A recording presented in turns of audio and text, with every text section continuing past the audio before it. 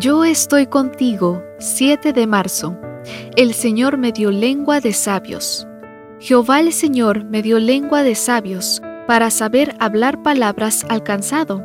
Despertará mañana tras mañana, despertará mi oído para que escuche como los sabios.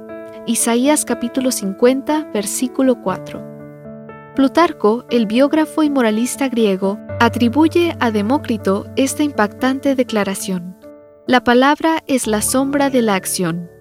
A renglón seguido, Plutarco aborda la necesidad de hablar con cortesía y afabilidad, y de no permitir que nuestras palabras nos den una victoria cadmea, es decir, la victoria que hace más mal que bien, puesto que causa la ruina del vencedor.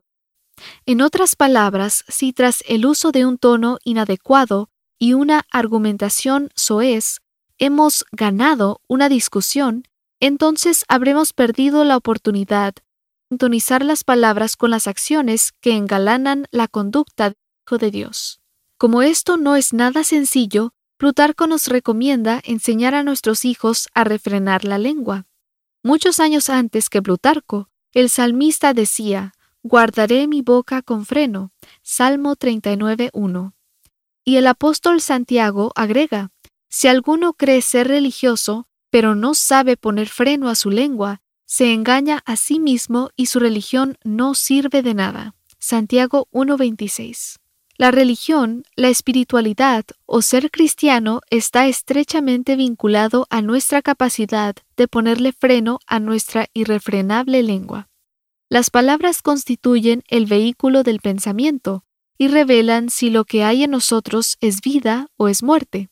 La relación de la vida cristiana y la lengua es tan estrecha que Santiago dice que si alguien logra refrenar su lengua, entonces es una persona perfecta. Santiago 3:2.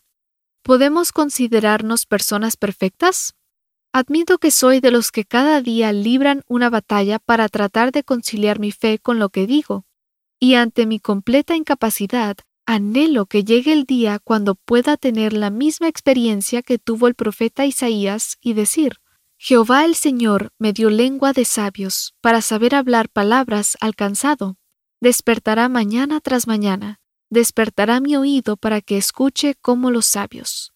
El Señor que le dio a Isaías lengua de sabios, también nos la dará a cada uno de nosotros, si, entendiendo que tenemos esta necesidad, le pedimos ayuda y nos dejamos ayudar por Él. Humildad. Cuando tengamos una lengua de sabios, nuestras palabras no derrotarán a nadie, sino que edificarán e infundirán aliento.